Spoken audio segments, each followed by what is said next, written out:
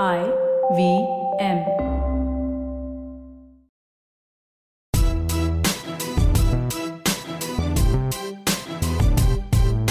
I'm Zarina Poonawalla, host of the Empowering Series podcast on the IVM network. I am your peak performance coach and leadership coach, and I'm here to share with you productivity tools, life-altering techniques, and real-life hacks to help you achieve your maximum potential in everything you do, in your relationships, professions, and most importantly, your life. So let's thrive, grow, and evolve together, one episode at a time.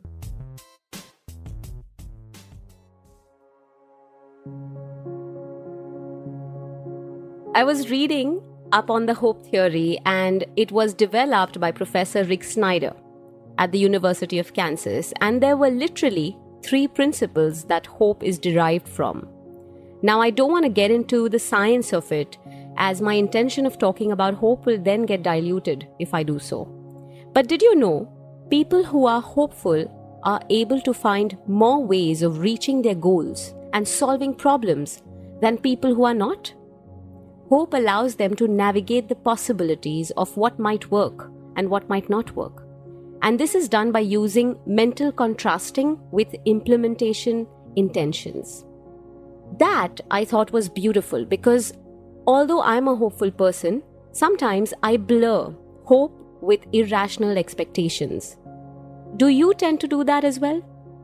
Now, in these times of gloom and despair, I am asking you, what do you think hope is? How does hope work? Have you started feeling hopeless and helpless and drowning in this misery around you?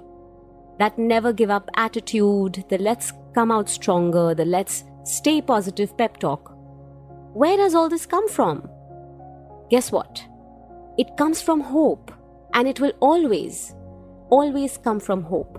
It's literally hanging by a thread when all else fails and nothing makes sense anymore. I believe no matter what you are facing, the one thing that never seems to wear off is hope. There will always be one hopeful person in the team, in the family, in your circle of friends, between partners and siblings. No matter what, just one someone who will tell you there is hope. Look around you. When we lost all hope during this wave, no oxygen, no beds, no healthcare, some hopeful people, mind you, not authorities, just some people like you and me, found more than one ways to navigate to this common goal of saving lives and decided to be hopeful and helpful, and so reliefs like the concept of Oxygen Langar, Hemkant Foundation and Khalsa Aid, to name a few, from our superheroes with turbans that have been saving lives. And so a messiah more than a celebrity in the form of a Sonu Sood, who has been working tirelessly and humbly. Last year, he was sending migrant labor back home. This year, he brought in tons of oxygen. Foundations like Milap, Mission Oxygen, and many such are believers of hope, and that's what hope gives us. In these moments, it gives us people who go out of their comfort zone to help you, to give you hope, to save you. I believe we tend to feel hopeful in our most adverse and vulnerable situations, don't we? Living in grief makes us recognize the goodness in people, the love and the care, the compassion, the empathy.